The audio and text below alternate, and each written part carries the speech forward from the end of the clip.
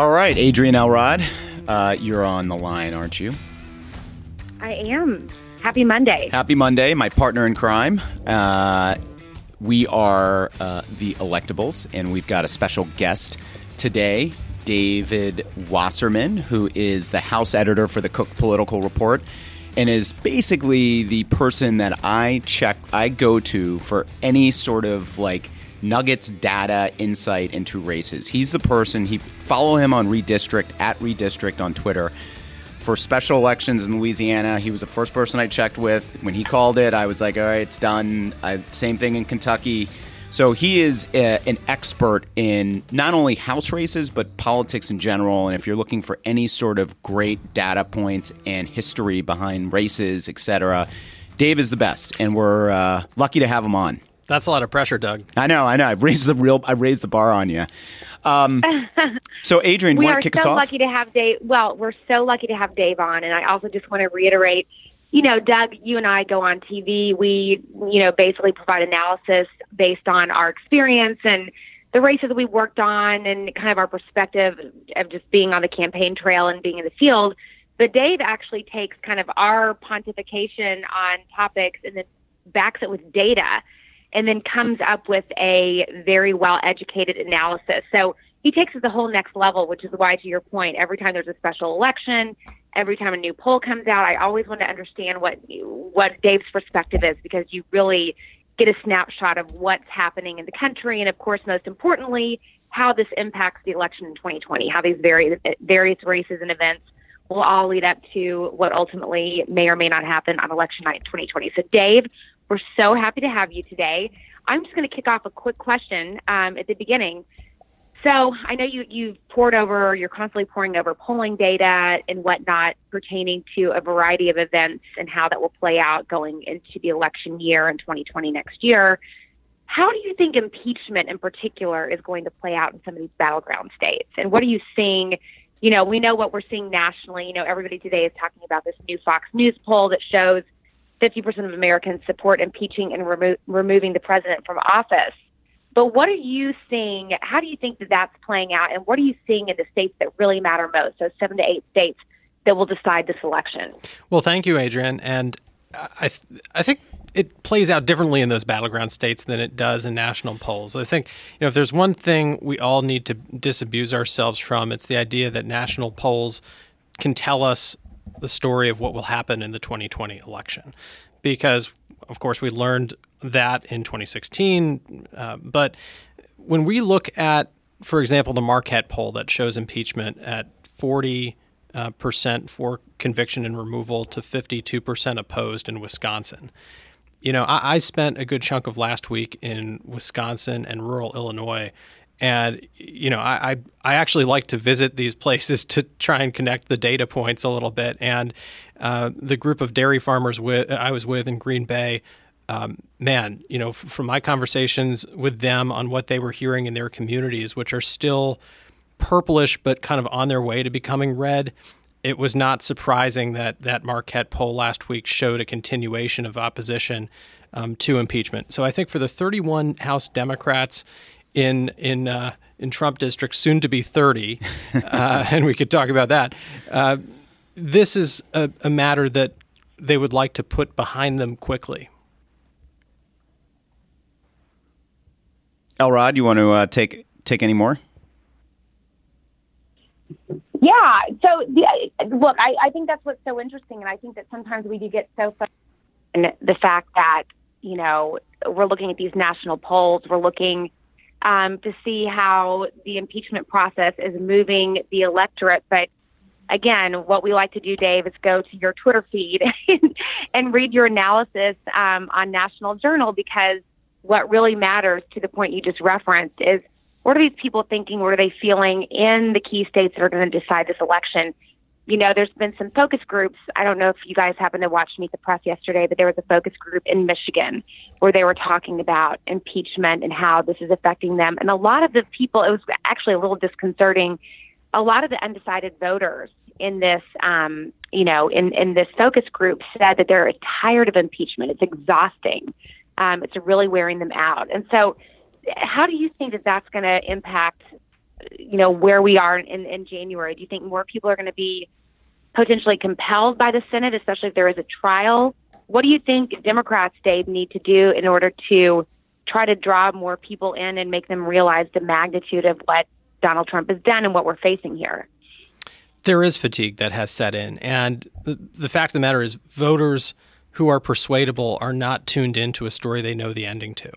And, the challenge for Democrats as far as the merits of arguing the merits of impeachment is that we're living in two essentially alternate universes of information flows in this country, where nearly half of the country sees the entire process as invalid.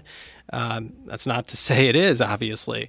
But when, for example, the New York Times runs a front page editorial blasting Donald Trump alongside a story detailing why President Trump is being impeached, I think that editorial tends to do a disservice to the hard news that is being compiled by reporters who are going by the book. In the eyes of a lot of the country, Democrats have already made up their minds on this, and I think that is detrimental to the lesson that Democrats learned from the 2018 midterms, which was that what got them so many seats in the House was not talking about the Mueller report, not talking about Russia. Obviously, this was before the Ukraine call, but it was healthcare. It was issues that voters who don't eat, sleep, and breathe politics see as affecting their lives. And Democrats did an exceptional job. Those kitchen table issues. Yes, Democrats did an exceptional job in 2018 of arguing that Republicans in Congress worked to take away their health care, to cut taxes for the wealthy, in upscale districts, they persuaded voters that the tax cut bill would adversely affect them based on changes to the SALT deduction. So these are the kinds of issues that won Democrats the midterms. And to the extent Democrats can get back to those, they'll do well in 2020. Dave, I agree with you on the national polling versus state polling, although the folks at 538 have an interesting – they put out there that there is some correlation between the national polling and the state polling in the sense that if you start seeing folks dropping in the national poll, then there should be a correlate that you should see that happen in Iowa and New Hampshire. But I do think there's an interesting thing going on with the polling right now where nationally Biden has been very stable. For the most part, he has been around 27, 30%, right, with some blips when he got in and then some drops when he had the debate exchange with Kamala Harris, but pretty consistent. And Sanders has been relatively consistent. He had a drop, but I'm just curious. You look at nationally, Biden's doing he's the front runner nationally. In Iowa and New Hampshire, it's not the same story. Right now, he's near the top, but Buttigieg is likely the front runner. The reason why I wonder if the national polls are possibly more important to look at this year is because it does give you a sense of who is making up these candidates' coalition. And if you're Buttigieg, you're really happy about Iowa and New Hampshire, but nationally, you got to be worried that you're not attracting African-American voters. And that reflects itself in South Carolina, that's the earliest state that has significant African-American voters. So just wanted to get your thoughts on sort of that dynamic that we're seeing play out in these early states and then nationally with the front runners. Yeah, and as you guys know, the 15% threshold here is really key. Right. Because until Pete Buttigieg is capable of proving that he can expand his appeal beyond predominantly white voters with college degrees, which, by the way, is the same kind of coalition we're seeing for Elizabeth Warren, then we can't regard as serious his efforts to win delegates in a broad swath of Super Tuesday states. Keep in mind that 60% of delegates to the Democratic Convention are going to be decided by March 15th. And there are an awful lot of southern red states where African-American Democrats decide a whole lot of delegates. And if Pete Buttigieg can't hit 15% in those districts, then he's leaving a lot of support, a lot of delegates on the table. So that's why I still don't regard him as in the same tier as Biden and Sanders at the moment. Probably slightly below Warren as well, because his support base is not broad. Yeah. And the argument that I think Pete supporters would make would be, well, Barack Obama wasn't doing particularly well in South Carolina before Iowa. And then he won Iowa, and that changed everyone's opinion of him in South Carolina, and he went on to blow out Clinton in South Carolina and went on his way to the nomination. Right, but Obama wasn't doing this poorly. No, I agree. And Democratic voters this year have a multitude of choices, whereas in 2008 and 2016 they essentially had two, which, by the way, increases the risk of a contested convention, as you guys have been discussing. If you had to kind of paint the perfect portrait of what could lead to a contested convention, it would be 4 or 5 people who are still in the mix on Super Tuesday, who are splitting delegates in all kinds of different directions because they're all above 15% of the vote. And given the more compressed calendar this year, the fact that there are fewer caucus states that can be dominated by one candidate who can rally a lot of activists, I do think the risk of a contested convention is real, although I'd probably still put the odds somewhere south of 50%. But if you examine just what Pete needs to do to try and change this, right, it's basically what he has been trying to do for the past 3 weeks, which is to do smaller events in African-American communities, whether it's historically black colleges and universities, whether it's in churches. If I were Mayor Pete's campaign, I wouldn't mind this becoming a referendum on gay marriage in the black community. He has nothing to lose at this point, right? He's below 5%, below probably 2% with black voters. And there's clearly a majority of support among black Democrats for gay marriage, even though it's not as high as for white Democrats. So could that, if that were to transpire, could that get him to double digits? Maybe, but he's kind of doing everything he can at this point, and we haven't seen evidence that the needle is moving. I think one interesting development in the race is the approach Elizabeth Warren is now taking. She's become much more aggressive in terms of taking on her opponents, particularly Mayor Pete. We saw for really much of the summer in debates, she had this real, I thought, a very savvy move where if someone went after her or went after an idea that she supported, Medicare for All, she sort of ducked and allowed Bernie Sanders to respond. So she never really was punching back a lot. She was keeping it very positive. Now we're seeing an exchange with her and Mayor Pete. Mayor Pete is also being aggressive too, in terms of her asking him for his client list and Pete calling him, asking her for her tax returns. But I see that as a pretty significant change in strategy from the Warren folks. What is your sense on that, as well as her the fall in numbers that we've seen among her campaign? I wanted to get your sense of that. Yeah, I think there are two things that have happened with Warren's campaign. The first is that, despite being regarded as the ideas person, as the details candidate for most of 2019, when she's outlined more details of her plan to gradually shift to a Medicare for All system, she's come under attack from both the left and the right, or I should say the center of the Democratic Party, over those details, over whether she's being aggressive enough or not aggressive enough. The second thing I think has happened is that Democratic voters do tune in to general election trial heats. They do read the New York Times, and when the Upshot and Siena came out with those battleground state polls that showed spooked everyone. Yeah. And look, that electability concern, I think, is front of mind for Democrats who have been considering Elizabeth Warren and are now kind of more drawn towards other candidates or have concerns about her electability in the fall. And I think that is justified on those Democrats' part. We talk a lot about her position on healthcare, but if there's one position that I think is kind of underrated as a general election weakness, it is her proposal to ban fracking on day one.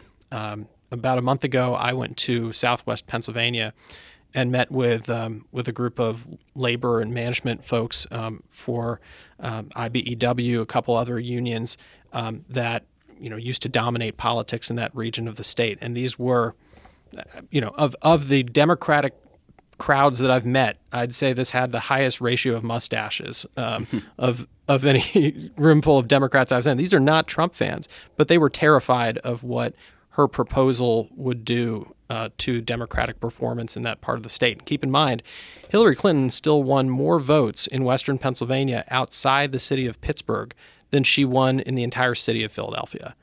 And so there are still votes for Democrats left to lose there. Right. What are your thoughts on Biden's strength? I mean, I think a lot of people have been surprised by it. I haven't particularly been that surprised by it. I always thought that, the media always writing the storyline that he was about to, fall apart and implode was I don't know if it was wishful thinking, but I don't think it really was based into much fact. I think that the strength of his support with African American voters and also more older white voters, blue collar voters, was much more resilient than a lot of people thought. But what do you think about Biden's strength? Well, first and foremost, black Democrats. He's obviously dominant with that group, I think, mostly because of his connection to the Obama legacy and being part of the administration and being seen as a longtime friend to South Carolina Democrats. He's shown up for years, for decades, really. It's a great point. And in addition, I think he's benefited from low expectations as far as his debate performances, his propensity to make gaffes. I think Democrats to along the same lines of what we've seen on the Republican side are kind of growing frustrated with this zero tolerance, media policy for, if you slip up when you say something, you're going to get raked over the coals. Democrats expect Joe Biden to screw up from time to time. And so his support's been fairly durable. The other thing I think he's got going for him is not only is the progressive lane split between Warren and Sanders, and not only is Pete kind of cutting into college-educated whites, which is not Biden's base, but he's also still seen as the most electable candidate in the fall by Democrats. And whether that's by virtue of his moderate reputation or simply his name ID, or Democrats believing that he has a stronger appeal in non-white parts of the country and could draw out more of those votes. That's the perception. Now, I'm not sure that it's the reality. I'm not sure Joe Biden is the most electable candidate in the fall. I tend to think that voters have broad concerns about his age. We saw a poll earlier this year. NBC said, only 37% of voters said they were comfortable or enthusiastic about a candidate over 75 becoming president for the first time. Then I also think Democrats tend to underrate the Trump campaign's ability to attack Biden, not just from the right by calling, Hunter Biden the new email server, but also from the left by calling him a corporate Democrat who is terrible to Anita Hill and, oppose school busing. Is that totally hypocritical on the part of the Trump campaign? Absolutely. Is it potentially effective at driving a wedge in the Democratic coalition? Absolutely. Yeah. Kamala Harris. Would you have guessed when this all started a year ago that she would have been the first sort of big name to drop? Not necessarily, but the rationale what for were her, the warning signs too? Yeah, I think the rationale for her campaign was never quite clear. Look, I think she clearly saw what happened in 2018 and made a calculation based on, Alexandria Ocasio-Cortez and the squad coming into Congress and said, the Democratic Party's moving left. That's where I've got to go. She wasn't alone in making that calculation either. But by saying one day, I've got some news, I'm in favor of Medicaid for all, and she got the word wrong, she signaled that was her path toward, to winning the nomination in her view. And in reality, I really don't think the Democratic coalition has moved far left. Those victories for AOC and others in the squad were reflective of what was going on in a very small subset of very activist progressive districts in the country. What actually happened in 2018 as well was that Democrats broke through in a lot of high education, wealthy suburbs. That's where they won the majority, right? And those voters are not Bernie-crats. They're not Warrenites. These are professional, mostly white voters who like their private health insurance by and large. And that lane, that kind of AOC lane in the Democratic primaries was already filled by Bernie Sanders and Elizabeth Warren. And so there was kind of nothing left there for Kamala. Yeah. Yeah. I mean, it's also ignoring the fact, you touched on this, but that, we won 40 House seats. All of those Democrats had to go through either face potential primaries or they were so strong that they didn't have primaries. And they were middle of the road Democrats in districts that, yes, they tilted, they were more center, a little bit center right, but in those districts, there wasn't a huge progressive hunger for a far left Bernie type candidate. That's right. And look, you and I both met dozens of these Democrats running in these swing districts in 2018. We know from watching these House races for years that certain types of pragmatic Democrats can do very well in these red districts. And if there's one profile of candidate that really broke through more than any other for Democrats in these moderate or Trump districts, it was women who did not have much of a political background but had some national security experience. Most of them were under 50. Thinking of people like Mikey Sherrill in New Jersey, Abigail Spanberger in Virginia, Alyssa Slotkin in Michigan, Elaine Luria in Virginia, Chrissy Houlihan in Pennsylvania. That was the profile that absolutely crushed it for Democrats in 2018. And what I find so mind-boggling is that profile is really not present in the Democratic field or on the debate stage. You've talked about this. Yes. You tweeted that you felt the strongest profile of a candidate was a charismatic woman under 50 with a compelling biography, almost no political experience, and a national security background. And that may sound like a unicorn, but look, the class of Democratic freshmen in the House, chock full of that profile. And in many ways, I see the Democratic freshman class in the House as much more compelling than the Democratic presidential field. Is there a Democrat who didn't get in that you think, looking back, knowing what we know now, if they got in, they would be in that top tier? Stacey Abrams. Yeah. And look, does she check all of those boxes? Not the national security one. But look, this is someone who comes from state-level politics and is not of D.C., which I think is really underrated by those of us who are here in terms of electoral appeal. Clearly, she would fill a void in the Democratic primary as a Southerner, someone who would have a natural appeal with black voters in the South. Now, Joe Biden is dominating that lane, but if Abrams were in, I think she would have some appeal. And clearly, from watching her in 2018, not only did she perform extraordinarily well in those public set piece settings and in her response to the State of the Union, but also she beat the point spread in Georgia. Yeah. Elrod, do we have you back? I'm back. So, Dave, I really want to pivot quickly to going back to impeachment again, but how impeachment is going to play out in the Democratic primary, especially in terms of timing. I don't know if you even have any data on this, or maybe you've seen some focus groups to this that address the question I'm about to ask you. But, the media is speculating a lot about, whether or not impeachment, a Senate trial regarding impeachment is going to, how that's going to affect, especially those senators who are running for president, who are going to have to be back in Washington participating in the trial. I'm sort of of the notion that I'm not sure it's going to impact, 2020 that much, because I think, first of all, if you are a sitting U.S. senator running for president, you're going to have some good airtime asking some really smart questions during the trial. But I just wanted to get your thoughts on, do you think it's going to hurt some of those folks who do have to be back in Washington for impeachment? And do you think it's going to, how do you think it's just going to affect the race overall, if at all? Yeah, it depends on what's inside Mitch McConnell's head, right? And we can't pretend to know that. But,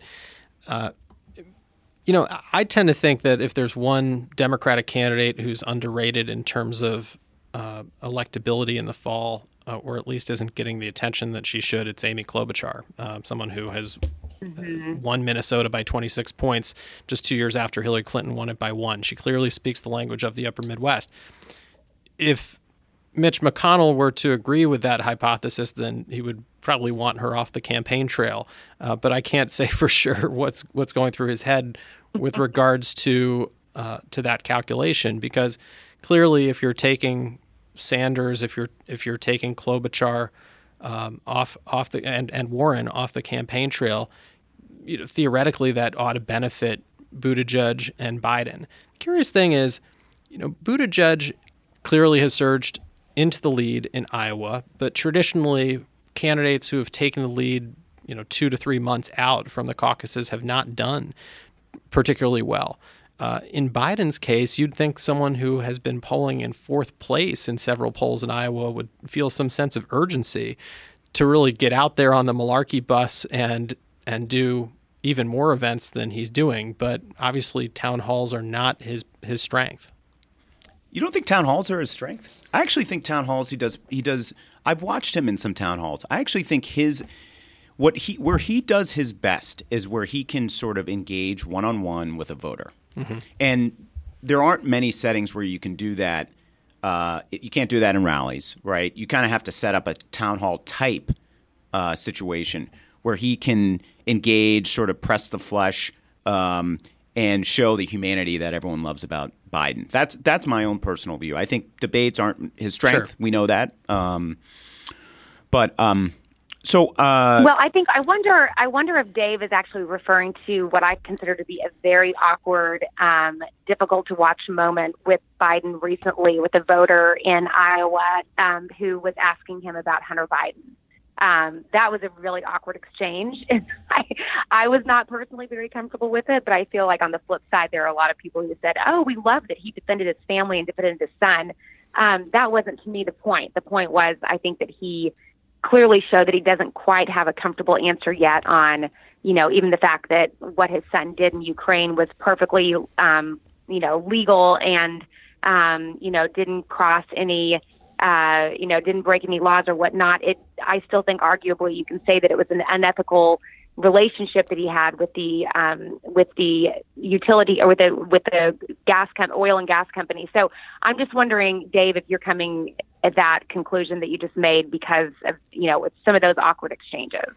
Yeah, not necessarily that. I think actually the more fired up Joe Biden gets in those kinds of settings, the better for him. He needs to show some urgency and some passion to convince voters that he's not just running to be a caretaker president, right? But I'm referring to his tendency to ramble. Yeah. And when he doesn't have a clock in front of him or a red light that goes on, that can be a problem for him. Is he great in roundtable settings where he can give voters hugs? Absolutely.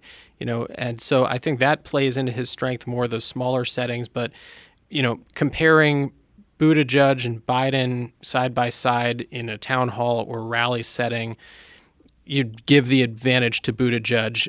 I think he's kind of the Ken Jennings of debates in town halls where, after he finishes a question, he's like, man, I just killed it. You can tell in his mind.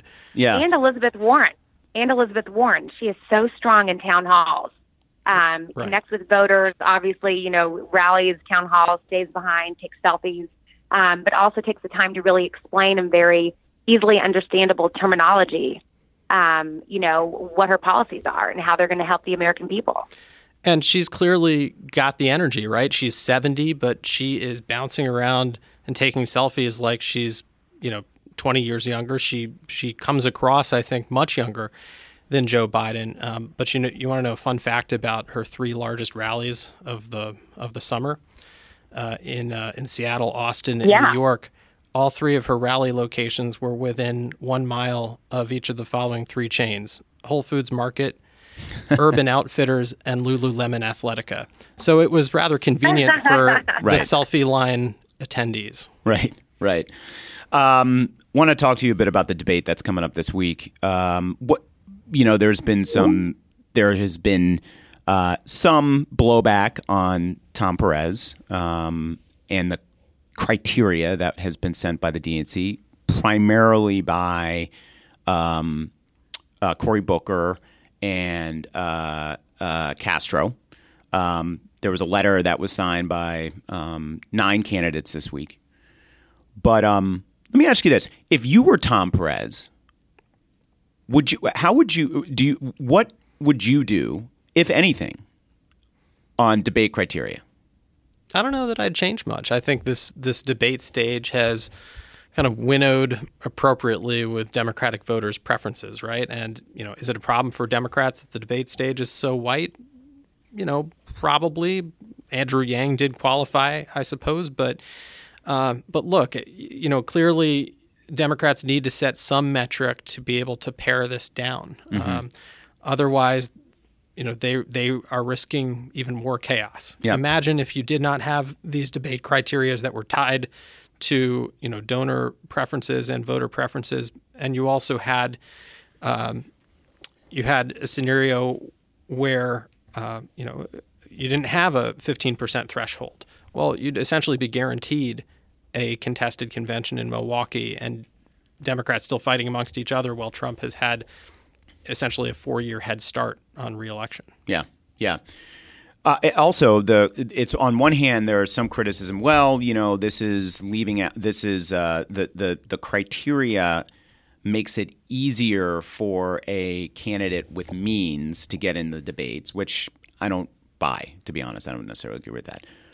But if you waived see right now you've got to get donors and polling. If you got rid of the polling, then, or if you got rid of the donor qualification and you just looked at the polling, you could have a situation where Michael Bloomberg would be in the next debate, because I think he's right around 5% or close to it nationally.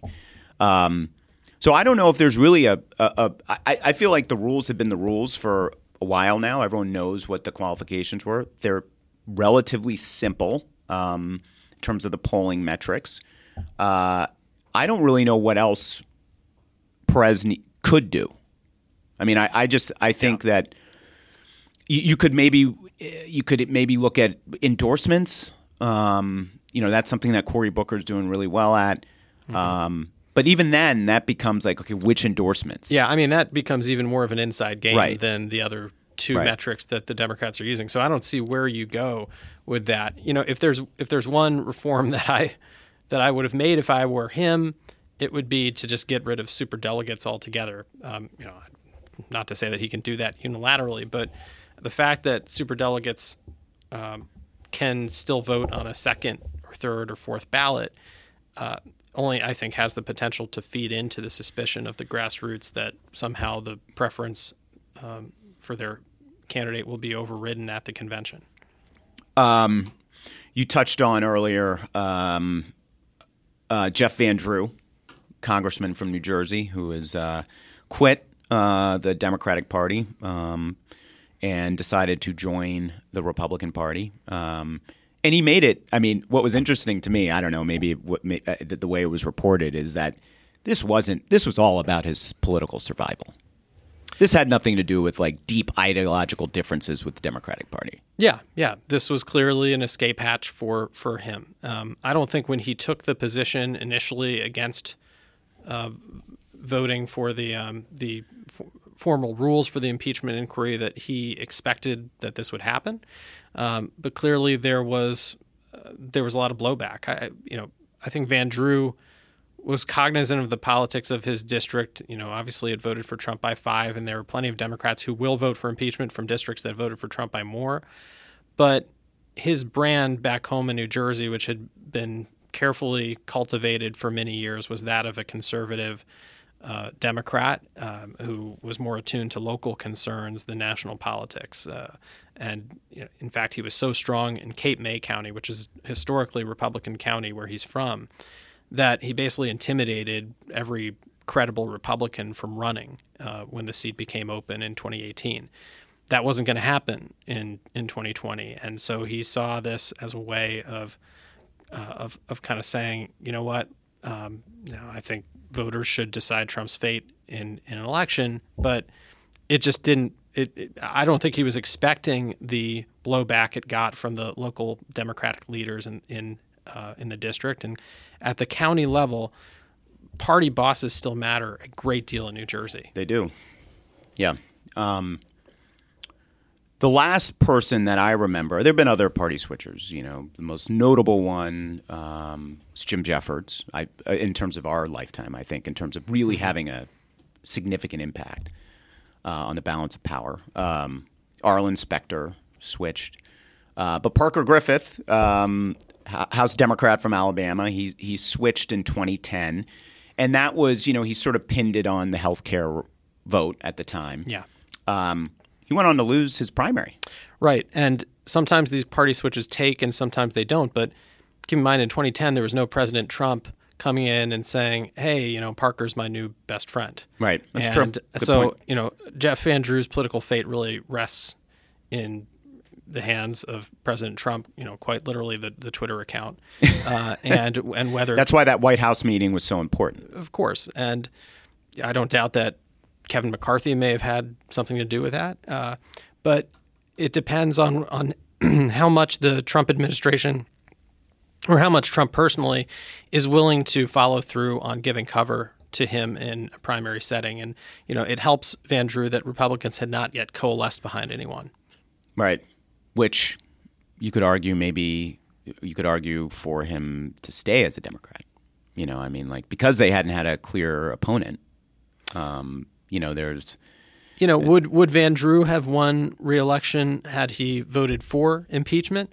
No, I'm saying voting against impeachment as a Democrat. Yeah. And that district. Yeah, I don't think he would have won a primary without the support of those county organizations, because keep in mind, they have the power to give you favorable ballot placement. If they had endorsed Bridget Harrison, who was likely to run against him in the primary, then, it was kind of a toss-up, and then it would have been another toss-up in the general election. I mean, he might have had a 25% chance of winning re-election as a Democrat. And so, yeah, I think his chances of winning as a Republican were stronger. Yeah, yeah. And by the way, I don't think Democrats have a great opportunity to beat him in the fall if he is the Republican nominee. This is not a district where a lot of activist money from around the country can compensate for a candidate who doesn't culturally connect with a part of the state that feels forgotten. Yeah, yeah. Well, good riddance. I do think voters care about who is a phony and who's real, and authenticity does matter. I don't dispute what you've just said. I think he made this decision primarily on what's in his best political interest. And it'll be interesting to see if there is how much the power of Trump plays in that district in terms of staving off a primary opponent. Wanted to get your thoughts on Mike Bloomberg. He's running a unique campaign, not competing in the early states, focusing on Super Tuesday. He's up with $100 million ad buy right now, both national and in targeted in Super Tuesday. But wanted to get your thoughts on how's he doing right now? Yeah, I think it's kind of a fundamental misreading of the Democratic electorate that he's being treated as a serious contender for the nomination to the extent he is. Now, there's disagreement within our own report about that, but I am pretty bearish on Bloomberg for a couple of reasons. I don't think Democratic voters dislike their field of candidates. They just disagree on which candidate they like. And that's all backed up by polling. Absolutely. And then, is there a hunger in the Democratic field for another 77-year-old white guy? I don't really think so. Or how about another billionaire? We've had that with Tom Steyer, and every time Tom Steyer deluges Facebook with ads touting how he built a $36 billion business out of his garage, he forecloses another point of potential Democratic support because, look, Democratic primary voters do believe the system's rigged and believe that billionaires shouldn't exist in a lot of pockets of the party. So, yeah, there are numerous problems before you even try and get this thing off the ground, not to mention stop and frisk, not to mention the stories we've seen over the weekend about his comments about women. So, look, he can spend hundreds of millions of dollars. I'll be very skeptical whether he moves the needle beyond 4 or 5% in many of these states and even approaches a viability threshold somewhere. Did you follow the UK elections at all? Yeah. What's your takeaway on that? I've been asked about this on a couple different shows. I have, my thoughts were just that Boris Johnson just made things very simple for voters. Yeah. He had a very simple message. There are other things that went on, but Sure. What's your takeaway from there? Should Democrats be concerned about the outcome? And that's been one storyline that people have been taken away from this, that people like Bernie Sanders and Elizabeth Warren should be concerned about what happened. But what's your takeaway on what happened in the UK? Yeah, well, clearly we're not headed for that kind of blowout that we saw in the UK. And I've actually gotten a lot of blowback on Twitter for comparing the U.S. and the U.K. But I think what it does tell us is that there is much more room for Democrats to fall in non-big city parts of the country, particularly in the upper Midwest. And the pattern that we saw in 2016 between the Brexit vote, particularly in the north of England, and what we saw in the upper Midwest of the U.S., it was quite striking.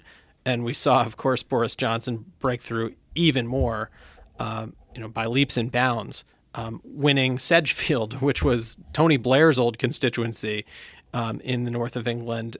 And there is potential for Wisconsin to become the next Ohio if Democrats nominate a candidate who just does not play well there. And along with that, Minnesota could be in very serious jeopardy for Democrats. Now, of course, Democrats have a lot of opportunity in places like Arizona, potentially North Carolina, Georgia, although I think Georgia and Texas are a little bit further down the line as 2024 prospects. But, if you're losing Michigan, Wisconsin, Minnesota, I think it would be very difficult for Democrats to win the White House back. Yeah. Can't lose those three. Yeah. And traditionally, the way that Democrats have been able to win presidential elections in this country, and by the way, how Tony Blair was able to win a couple decades ago, was being a candidate from the heartland or a non-elite part of the country who was still culturally fluent and had appeal in upscale suburbs. That was Bill Clinton. That was Barack Obama. And in this field, it's kind of hard to say who that candidate would be. Would it be Biden or Klobuchar? Maybe, but still hard to say. Right. And also limited Washington, D.C. experience. Bill Clinton had no D.C. experience. Obama had a couple years. Right. So they hadn't been defined as a creature of Washington. Yeah. They were able to define themselves outside of Washington as a change agent. Do you think Ohio is a battleground this year? No. In fact, I think Ohio and Iowa are pretty far off the map. Yeah. If Democrats are coming close to winning Ohio or Iowa, the election's already over and they've won by probably 6 or 7 points at least nationally. Likewise, Colorado and Virginia are off the map. They have exited stage left. There's just no world in which they help decide a presidential election given the demographic patterns of the country. I was able to put together a project at 538 in 2016 called the Swing-O-Matic. But what we did was we took 5 demographic groups. We reverse engineered the 2012 election results by county down to our best estimation of which demographic groups cast exactly how many votes for each candidate in each county. And we said, look, this is a pretty simple equation. What would happen if Trump were to win 1 out of every 5 white working class votes for Obama? And what would happen if Clinton were to win 1 out of every 5 college-educated white votes for Romney? What we had, what we were able to do with that Swing-O-Matic essentially, was to predict where the candidates had the most upside. It's almost as simple as that formula. Moving from 2016 to 2020. And to me, that says that there are only a handful of states that are going to help decide this thing. I think if you really had to narrow it down, the most critical states are going to be Wisconsin and Arizona. Really? Yeah.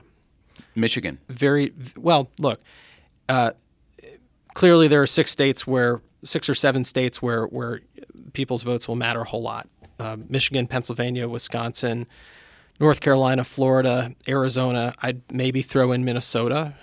You might throw in Georgia, which really isn't far behind North Carolina, but you really need a candidate who can drive out African American voters like Obama did, which I think is kind of hard to do with this field. But look, President Trump has no route to victory without holding on to Florida and North Carolina. Democrats have no route to victory without winning back Michigan and Pennsylvania, in my opinion. I mean, maybe you could, in extreme version, you could tack on Georgia, but not Michigan. I don't know. But the two states really at the tipping point of the Electoral College, I believe, are Wisconsin and Arizona, two very different states.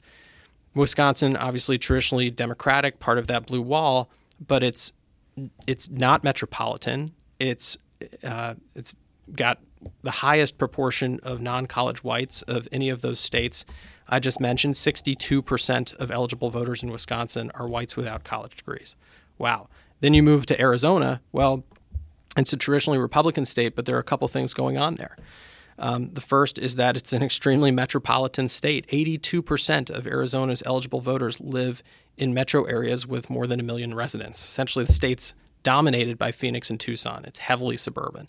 Second thing going on there, unlike those upper Midwestern states, the rate of diversification is really, really high. The state is 4% less white in terms of the composition of the eligible electorate than it was 4 years ago. Most of that is Latino.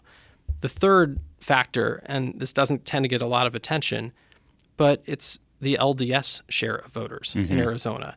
If you go to Jeff Flake's old congressional district, the 6th district, and you compare Trump's share of the vote in 16 to Romney's share of the vote in 12, the margin was actually 10 points narrower. Yeah. And if those LDS voters do not warm to Donald Trump, then Trump is not going to benefit from the same types of growth in his appeal that he's benefiting from in northern Wisconsin, for example. I mean, people forget that Trump did pretty terribly in Utah. Oh, I mean, he won, but he won a plurality in right. Utah, whereas Romney was over 70%. Right. Real quick, what's your prediction on the Senate? The Senate probably leans Republican. Democrats have to run the table to get a Senate majority. It's not that difficult to imagine them getting to 50 or 51 on a really good night for them, but I think Doug Jones is pretty much toast in Alabama. Even if Roy Moore were the Republican nominee, I think Roy Moore would win. Then you start out at 46. You get Colorado and Arizona back, which I think are by far the two best pickup opportunities, and I'd say Democrats are probably narrow favorites in both places. Have you met with those two Democratic candidates who are? I mean, I know there's actually more than one in Colorado, but have you sat down with? In Arizona, have you sat down with Mark Kelly yet? Our report has. Yeah. Okay. I primarily cover House. I know you could do the House, but you guys have, right? Yes. Yeah. And what I can tell you, I think Hickenlooper's entry into that race probably needlessly complicates things for Democrats in Colorado. But in Arizona, I think Democrats' opportunity to that race is not just what I talked about in terms of the state's electorate, but also the fact that Mark Kelly does not have a voting record. He has a great biography. Right. He has a lot of goodwill in the state for obvious reasons. But McSally has just come off a very bruising Senate race, and she's got people who think she's a phony on the left and the right. So, I would, if I were really forced, I would tip that race to Kelly. Yep. And the House. I like Democrats' chances of keeping the House. By the way, I should mention on the Senate, I think the two bellwether races are going to be North Carolina and Maine. That, I think, makes the difference between 48 and 50 seats for Democrats. But in the House, where Republicans now need 18 seats to get the majority, they needed 19 up until Van Drew. They have enough targets to get them there. Democrats are sitting on 30 districts that voted for Trump, whereas Republicans only have 3 districts that voted for Clinton. The problems are, number one, historically we haven't seen that large a shift of House seats in presidential cycles. In 7 of the previous 8 presidential cycles, the net shift has only been in the single digits. So that would be less than half of what Republicans need. The second advantage for Democrats is the retirement situation and the fact that Republicans have twice as many retirements as Democrats, but particularly those 4 open seats in majority non-white districts, 3 in Texas and 1 in Georgia. And so, you add those to the mix. If Democrats pick up all 4, which I think they're favorites in all 4, they, all of a sudden Republicans need 22 seats instead of 18. Then you add on what happened in North Carolina, and the new map in North Carolina essentially gives Democrats additional seats in Greensboro and Raleigh before the election even starts. So now you're talking about Republicans needing to pick up a net of 24. They don't even have candidates in some of those 30 Trump Democrat districts. And so it becomes very difficult in the math. Right. And I'm obviously biased, but I think that the DCCC and the frontliners have done a pretty exceptional job putting themselves in a position to win re-election. I think, if you look at fundraising for each quarter, they've been very strong. The D-Trip is doing a great job of raising money. I think they've done a good job of recruitment. I think North Carolina 9 was actually a good, the outcome we lost, but it was a very close race, and I think the way in which they approached that race was smart. So it reminds me a lot of 2008. It's like, there's some differences, but the fact we just won the House, we were dealing with a bunch of incumbents, but early on, it was established that we need to do everything we can to fortify ourselves and possibly put some pressure on Republicans, like I think they're doing in Texas. Now, I don't know what you think about our opportunities in Texas, but that has been a storyline that Republicans are having to deal with, this Texodus, right? Yeah, I think the 7th and 32nd districts in Houston and Dallas, which Colin Allred and Lizzie Fletcher picked up, I think they're on their way to becoming pretty strong Democratic seats. The real battlegrounds in Texas are going to be those open seats, the 22nd, the 23rd, the 24th. It's kind of a nice triangle of San Antonio, Dallas, and Houston. But given the trend line in those districts, they ought to be Democratic pickups in 2020.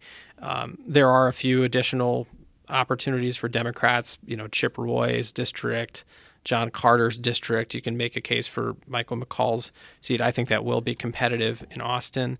But, clearly Texas is the future for Democrats. And while I don't think they'll pick up the state House in 2020, I do think this is probably the last time Republicans will be able to redistrict the state in 2021. Yeah. Dave Wasserman, thank you so much for coming on The Electables. This has been great. Thanks. This has been so much fun to nerd out with my fellow nerds. Yep. You're welcome back anytime. And again, the Democratic debate is this week. It'll be interesting to see what, if any, impact it'll have on the polls. Just before you go, what is your sense of the impact or lack of impact that the debates have had on the polling? I mean, I don't know if there's been I think at points there have been, but long term, I'm not entirely sure. Yeah, look, I think the earned media in this race, whether it's the debates or the news coverage, still far outpaces the paid media in terms of the value of these Democrats' exposure to the eligible electorate. And what's going to be fascinating for us to watch is if these Democrats have kind of clear patterns between some of the states that are closed to Democratic registrants, which would, I think, attract a more hardcore group of people who've been watching these debates, and how they perform in open primary states where you might have, people who... Now, New Hampshire's open, right? That's right. And South Carolina's closed. It's closed, right? Or no? I believe South Carolina does not have party registration, so I'll have to double check that. But yeah, I think clearly the Bernie appeal is more with non-Democratic registrants. I would not count him out, by the way, because I think his coalition is genuinely working class as opposed to Elizabeth Warren's, which is predominantly middle upper class, college educated, and white. The great Dave Wasserman, you can find him on Twitter at @ReDistrict. He's also the House editor for the Cook Political Report, a fountain of knowledge. Thank you so much for coming on The Electables. Thanks, you're too kind. And for my partner in crime, Adrian Elrod, this is Doug Thornell. We'll catch you next time.